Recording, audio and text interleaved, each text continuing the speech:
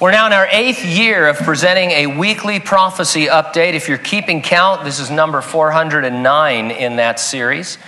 We end up talking a lot about prophecy because a quarter of the Bible is dedicated to prophecy. 1 in every 4 verses, if you want to think of it that way, is either a fulfilled prophecy or a future prophecy awaiting its fulfillment.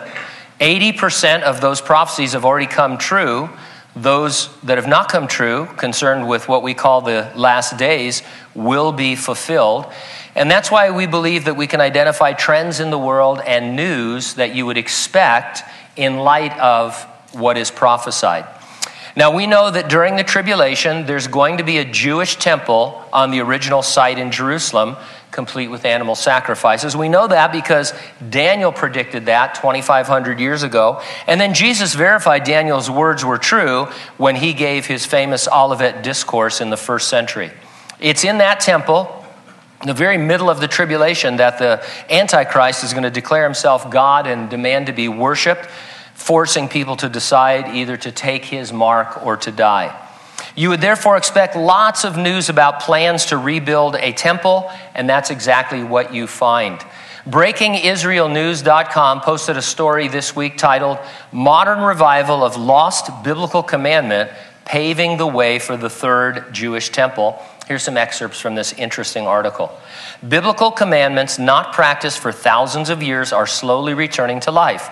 One such commandment, known as the half shekel, is making a comeback thanks to a simple Jewish tailor in Jerusalem.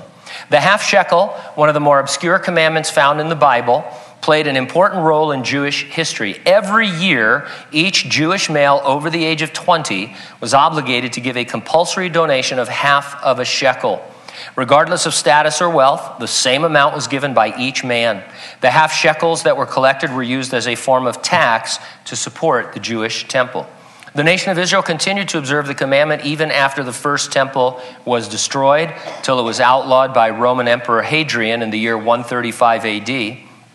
Even Jews who lived outside of Israel continued to donate the half shekel despite the Roman Senate forbidding the export of gold and silver. Reuven Prager, a tailor specializing in biblically styled clothing, which I'm sure we're all looking for that. We should have a biblical style clothing Sunday. You lead it. He's responsible for today's revival of the lost commandment of the half shekel. Prager's passion for biblical authenticity led him to investigate the commandment of the half shekel. Being a practical-minded artisan, he began to mint his own half shekel coins in March 1997 with a run of 1,000. Today, Prager continues to mint a new half shekel coin every year with a new design based on a temple vessel or tool that has actually been reproduced.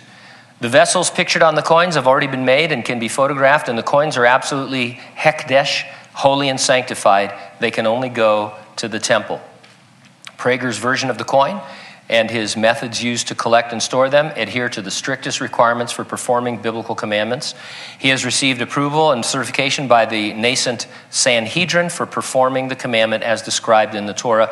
Over 200,000 silver coins have been collected and are being stored by Brinks Security. Prager wouldn't go into details about the worth of the coins, but he simply said, "You have no idea." Now, I went on the Temple Institute's website.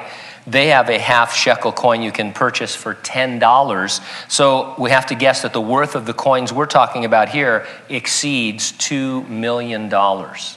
And so they're building this coffer of money to help rebuild the temple. A temple will be built just as the Bible predicts, against all odds, and against all political feeling. It's happening and it's going to happen. Now, we don't need or expect to see anything happen or to be fulfilled before Jesus returns to resurrect the dead in Christ and rapture living believers. That is an imminent event, and that's why every week I ask you the same question: are you ready for the rapture? If not, get ready, stay ready, keep looking up, because ready or not, Jesus is coming.